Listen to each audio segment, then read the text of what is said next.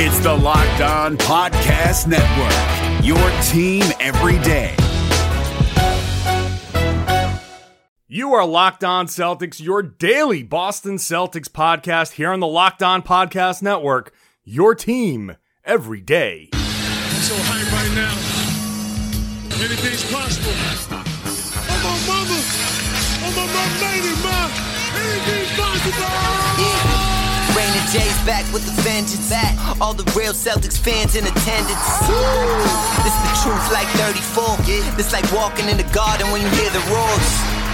The crowd goes crazy. Most in-depth coverage on the daily. Mainly podcast royalty, the content kings. When you talking about the franchise with 17 rings. Focus like Danny at the deadline. Global, but it got a local feel like the red line, the blue line, the green line. Play it in between time. I'ma throw my C's jersey on in the meantime and press play. When the F's done, I can't wait until the next day. Trying to stay in tune with the C's, that's the best way. Melly.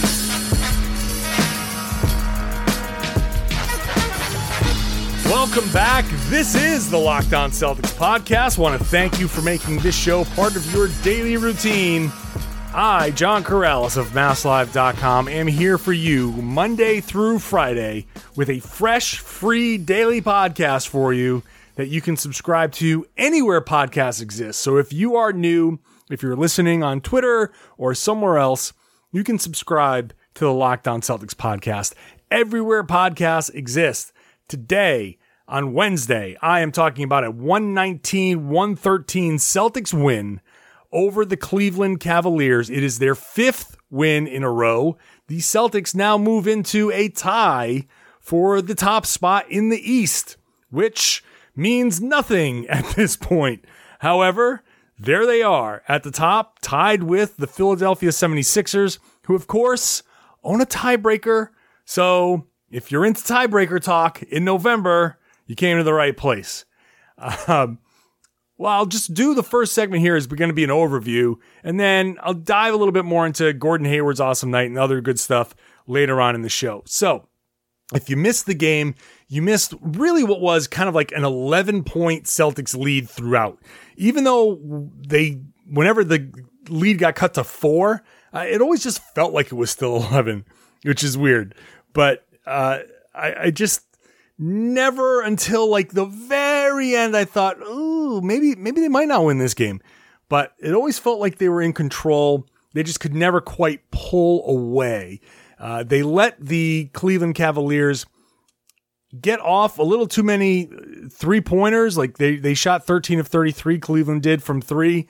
The Celtics fouled a little bit too much. They let the Cavs score 20 points from the line. They were 20 of 22 from the line, and they got a little bit lazy. Like the Celtics won the rebounding battle 45-44, but they gave up 12 offensive rebounds, 8 to Tristan Thompson. So that helped everybody, helped the Cleveland Cavaliers keep it close.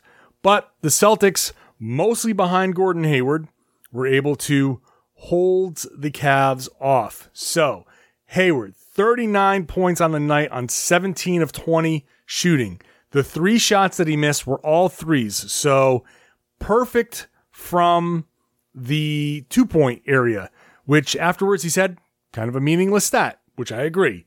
For some reason, people have latched onto that. He shot 17 of 20, 85% from the field. He was 4-4 from the line. That's great. Also, 8 assists and 7 rebounds. The 8 assists were really awesome because they almost always led to dunks, and that was really cool, especially when Robert Williams was finishing them. So a hell of a night for Gordon Hayward. I mean, he was just honestly everywhere, and you could tell early on that he was going to have a big night because he was 7 of 7 in the first quarter. I mean, he just kept on, he just was hitting everything. So he was aggressive. He was getting to the rim. It was good. I'll talk more about Gordon in a minute. So, but 39 points, like I said, 8 assists, 7 rebounds, just a great night. Kemba Walker had like a quietly good night, 25 points, 8 rebounds, which is awesome, 3 assists, 8 of 19 from the field, not particularly great overall, but 6 of 8 from 3, 3 of 4 from the line, only 4 free throws. What are you doing, Kemba? You spent the past 2 nights, past 2 games shooting 14 and 15 free throws. Now you're back down to 4, which is interesting. The 2 nights he's hit 15 free throw. He took 15 free throws and 14 free throws. In every other game, he's taken exactly 4, which is weird. I don't know why that means anything. Another meaningless stat, but it's just, weird. He hit some big shots, but really the biggest play of the game was a missed Kemba 3 where Gordon Hayward got the rebound and put that back and really secured the game. Jason Tatum had 18 points, 7 rebounds, 4 turnovers, which is not particularly good, and 9 of 16 shooting, which is good, 56.3%, 0 of 5 from 3. So this was kind of like a flip, like a reverse of what the prior Celtics games have been. Tatum hit all of his 2-pointers, and most of his 2-pointers was 9 of 11 from 2 and 0 of 5 from 3, where he had been shooting like 50% or so from 3. So a little bit of the numbers evening out, what we may call a regression to the mean. That's the fancy way of saying things are evening out. So Tatum, the numbers look good, and maybe people will forget that he had a very kind of quiet game. The turnovers were not great because they were the typical Tatum turnovers where he just kind of lost the ball, but he ended up a +9 on the night, and an 18.7 rebound game ain't that bad. So there's not much to nitpick about, but at the same time, some of the things that he has a bad habit of doing, those continued. Also notable in this, Carson Edwards, which is interesting. So he had 13 points off the bench, 3 of 4 from 3, 5 of 6 overall. And if you didn't see the game, you look at this, he's like, wow, man, that's nice. He finally got going, which he did. But the interesting part is the first sub of the game was Javonte Green. And I was kind of surprised that Javonte Green was in the first quarter. And we never saw him again after the first quarter, but he got in early, got a few minutes, and I was just kind of wondering, like, what is this? Brad trying to take advantage of, like, Gordon Hayward is getting to the rim at will. Everybody seemed to be getting to the rim at will. Why not have a slasher in there? A guy who can defend. And he kind of, I don't know, didn't do anything really. His only contribution was a rebound. So I bring it up because when I put that out there, that theory of like why Brad would play Javonte, it was actually Jay King, formerly of this podcast, currently of a podcast that shall not be named, and you should not go search because I'm the only podcast you need. Why go searching for others? All right, fine. It's called Anything Is Potable, but don't give him the satisfaction. He doesn't deserve the satisfaction. Anyway, Jay said, yeah, Carson Edwards is like 0 for 100 or 0 for his life or whatever he said. And then Carson comes in later in the game, plays 15 minutes and scores 13 points and finally got hot. Also funny that Carson did this in Cleveland. That's where he had that big preseason game where he hit a ton of shots in a row. Like, what did he score? What did he hit? Like 5 3-pointers, 6 3-pointers in a row in that preseason game. Obviously meaningless, but he hit a bunch of those shots in a row. Starts the season very, very slow, then comes back to Cleveland and has 13 points on 3 of 4. And what else did he? Not much else, but played some good defense. Brad shouted him out for his boxing out after the game, that's nice. Nice little thing. Another funny Carson Edwards thing, he is not sure what to do with the media. His scrum after the game, he was just kind of like, I think he said the phrase, I don't know, maybe a dozen times. Because people ask him questions and he has no clue. He's like, well, why are you asking me this? It's an interesting dynamic. If you watch the postgame on NBC Sports Boston, just watch it. See if you can get the video of that or something. Because he's like looking at people are asking him about his hair. He's like, it's not my hair. Leave my hair out of this. It's really funny to watch. He really has no clue how to deal with the media. And And it's in a good way. Like, it's funny. It's just funny to see. Daniel Tice needs to be shouted out early. 5 blocks in this game in 30 minutes. He's just a defensive monster, plus 9 rebounds. He had 5 points, but the 5 blocks is really the most important thing. In back-to-back games, he's had 5 and 4 blocks. So he is now up to 4th in the NBA in blocks per game. So nice. And Marcus Smart, great defense on Kevin Love. In fact, why don't I take a break and come back and talk about the defense that he played on Kevin Love, because it's one of the things that is worth talking about. And we'll do that after the break here on the Locked On Celtics podcast. But before we get to that, I want to tell you about my favorite time of the year, which is right now, autumn in New England. There is no more beautiful time, no more beautiful place for autumn in New England. And not just because of the weather, not because I get to bust out my sweaters, because basketball is in full swing. College basketball is back. Football is back. Hockey is going on. All of the sports have, at some point here, baseball just wrapped up, but it's really a sports haven, and you should be taking part, if you are one who likes to wager, by going to mybookie.ag. If you like to, however you like to bet. If you like to bet a little to win a lot, you can try a parlay. So if you like a couple of the big favorites this week, parlays are the way to go, because you can bet on multiple games, put them together, and get a much bigger payout. Like I said, college is back. I've seen college on my timeline. So you can go and use your basketball knowledge to prove what it takes on the college level by going to mybookie.ag, where you have an easy way to play and an even easier way to get paid. If you really want to support your team this season, don't just sit there. Get in the game with mybookie.ag. And if you join right now, MyBookie will double your first deposit. Use the promo code LOCKEDONNBA. LOCKEDONNBA. Double your money right away. Whatever you put in, it gets doubled. It's like winning a bet right off the bat. Use the promo code LOCKEDONNBA. LOCKEDONNBA to double your cash. Visit mybookie.ag today. You play, you win, you get paid.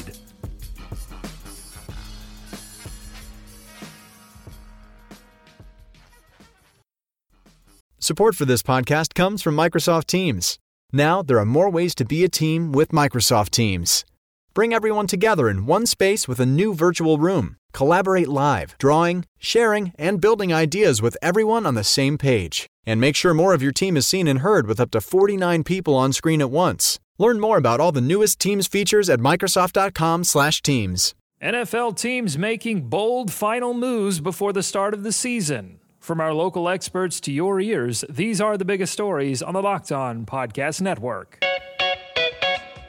The Tennessee Titans have announced a one-year deal with linebacker Jadeveon Clowney, reportedly worth $15 million. Tyler Rowland of Locked On Titans tells you if it's going to be enough to get Tennessee back to the AFC title game. In other moves around the league, the Miami Dolphins named Ryan Fitzpatrick starting quarterback, which means Tua will be back up for the time being. And the Detroit Lions have agreed to a one-year deal with running back Adrian Peterson. Peterson was released by the Washington football team last Friday.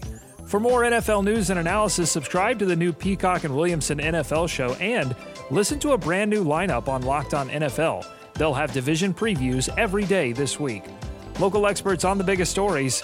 It's the Locked On Podcast Network, your team every day.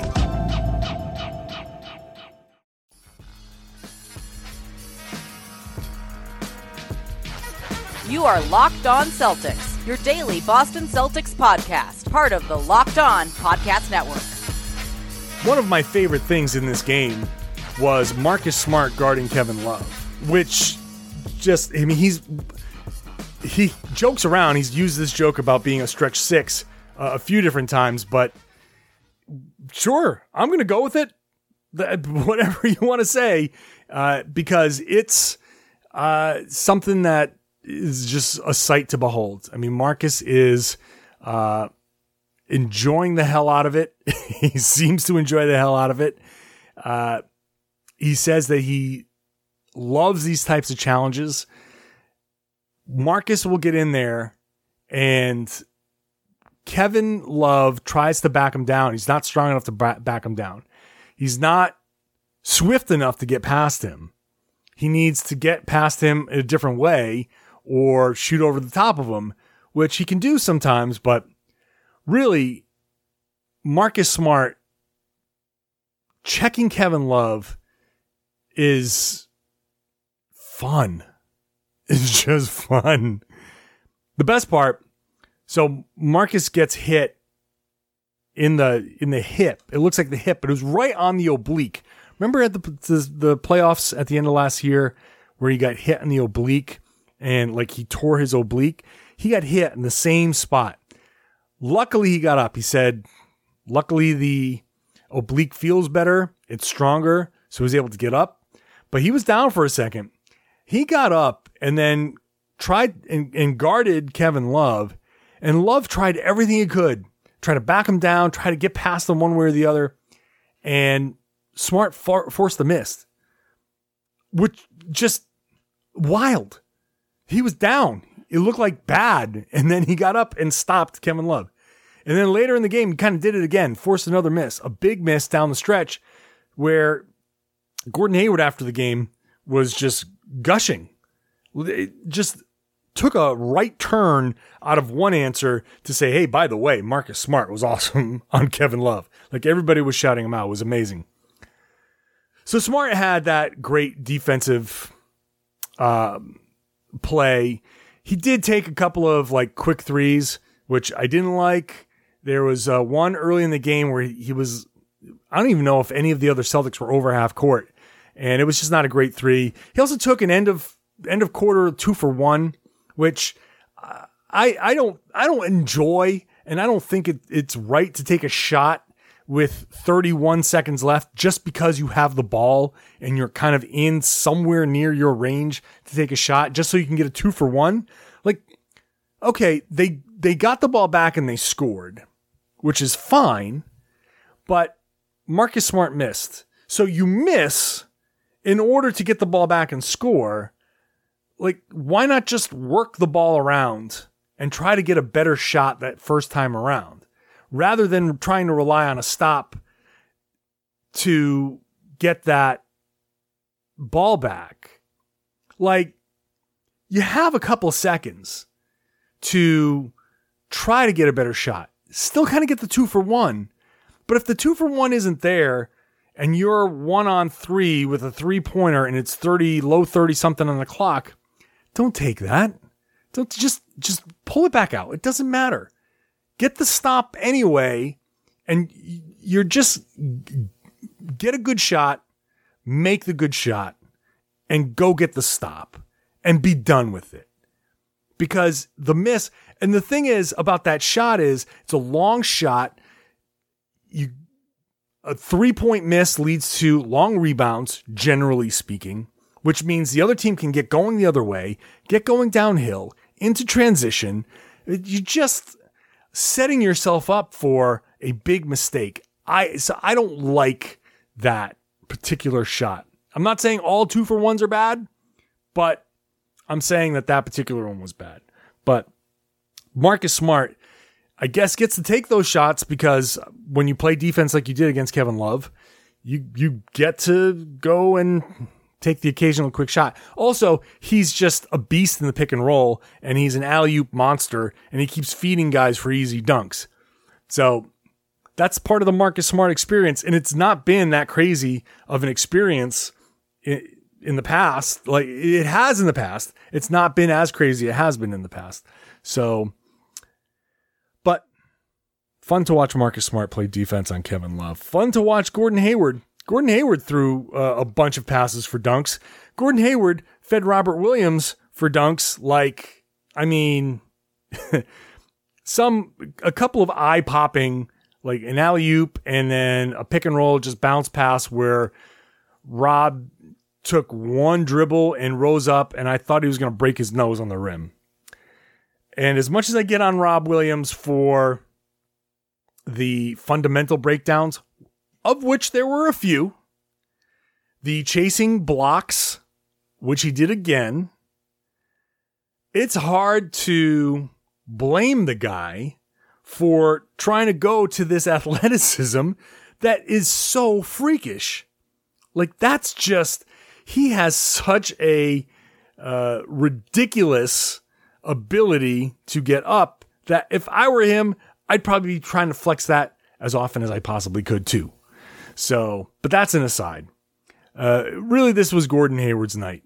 And you could tell from the beginning that he was just being aggressive. I don't know that I saw him get cut off by a defender maybe more than once or twice. I mean, he was able to get to his spots, get to the rim, do that little drive, stop, spin around, kind of signature Gordon Hayward move. He was living in that kind of 5 foot range. A lot of his shots came like just outside of the restricted area, but he did a lot of like really great things, not just driving and getting to the rim and laying it up. Driving and he called it slow stepping, where you're going real hard and then all of a sudden you slow down. Your 1-2 gather steps become slower so you can let the defender kind of get past you and you're taking a different kind of shot. He did those a couple of times. Leaners, fadeaways. The three wasn't quite falling for him, though he did hit a big corner three. The only three that he hit was 1 of 4 on the night. But the varying attacks, the ability to make a read, the understanding that when you drive and a big steps up on you, well, now you've got an alley-oop that you can throw. You got a dunker that can finish that play because the big has now left the rim. Your attack has drawn the big away from the rim. And once you see that, he's good at this. Marcus Smart is awesome at this. Once you see that big take a step forward, that ball is gone and it's up towards the rim. And that recognition is awesome. Understanding that big, if he stays back and if the defenders on the wing stay tight on the shooters, now you've got lanes. And it's up to you to figure out, my defender's going this way. My defender's that way. How is he angled? What lane do I have? How hard is he pursuing? If I've got this guy on my hip and I'm going full bore and I know he's going full bore too, I have an advantage because I know when I'm going to stop. I can stop when I want to stop. He doesn't know that I'm going to stop. And when you stop, that's where Hayward sets up that signature move because you stop, you turn, you pivot. That guy's already a half second behind you. So by the time he stops, you've pivoted. And now a guy that's right on you is suddenly 3 feet away from you. And you've got this little 4-foot jumper that should be automatic for an NBA player, especially one of Gordon Hayward's caliber. And it was automatic tonight. He hit all of them. But it's that recognition. And then when that drive's been happening, and now when you see that drive, when you see that lane open up, and now you see a defender out of the corner of your eye come in from the wing, and you see a hand start to dig down, you feel that help coming. Well, now you know you've got a drive and kick. And this is where team chemistry comes in and repetition, because you know that the angle at which a defender is coming in, you have an idea of who's going to be open. Okay. If you're driving and you see that guy come in from the corner, obviously that guy's going to be open on the corner. Now, if you see and you're driving, you see that guy's eyes, that help defender's eyes, then you know you've got the guy beat because the guy that he's supposed to be defending, let's just say it's Kemba. Kemba knows that guy's turned his head.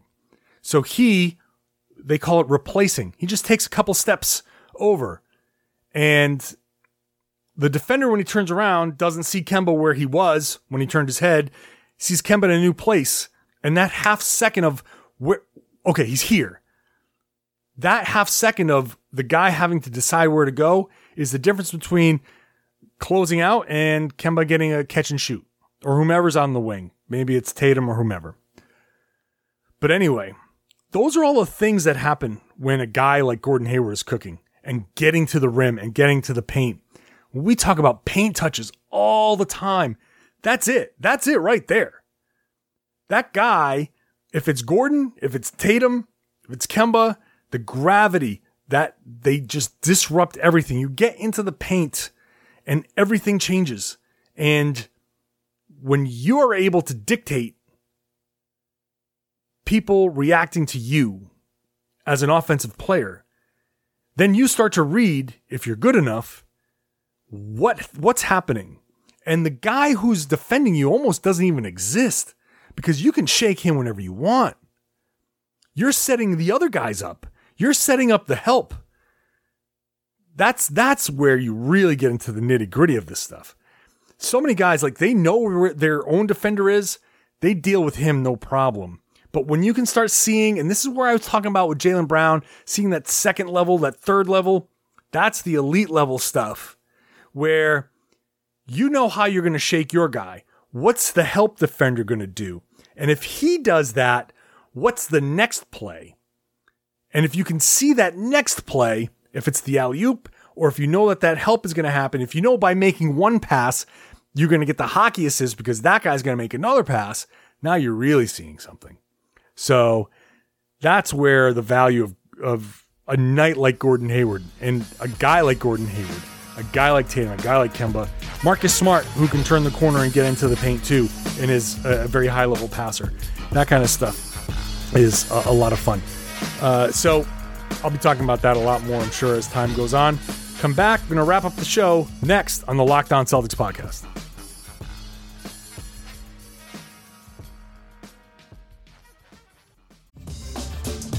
You're up to date on your favorite team, but what about the competition? Here we go! John Hollinger and Nate Duncan are evaluating every bubble contender on Hollinger and Duncan. Rejecting the Screen goes behind the scenes with in-depth interviews, and the Locked On NBA podcast is recapping games daily. Let the Locked On NBA network of podcasts take care of your NBA bubble scouting reports. Hollinger and Duncan, Rejecting the Screen, the Locked On NBA podcast. Subscribe to the best trio of NBA podcasts on the planet, wherever you get your podcasts.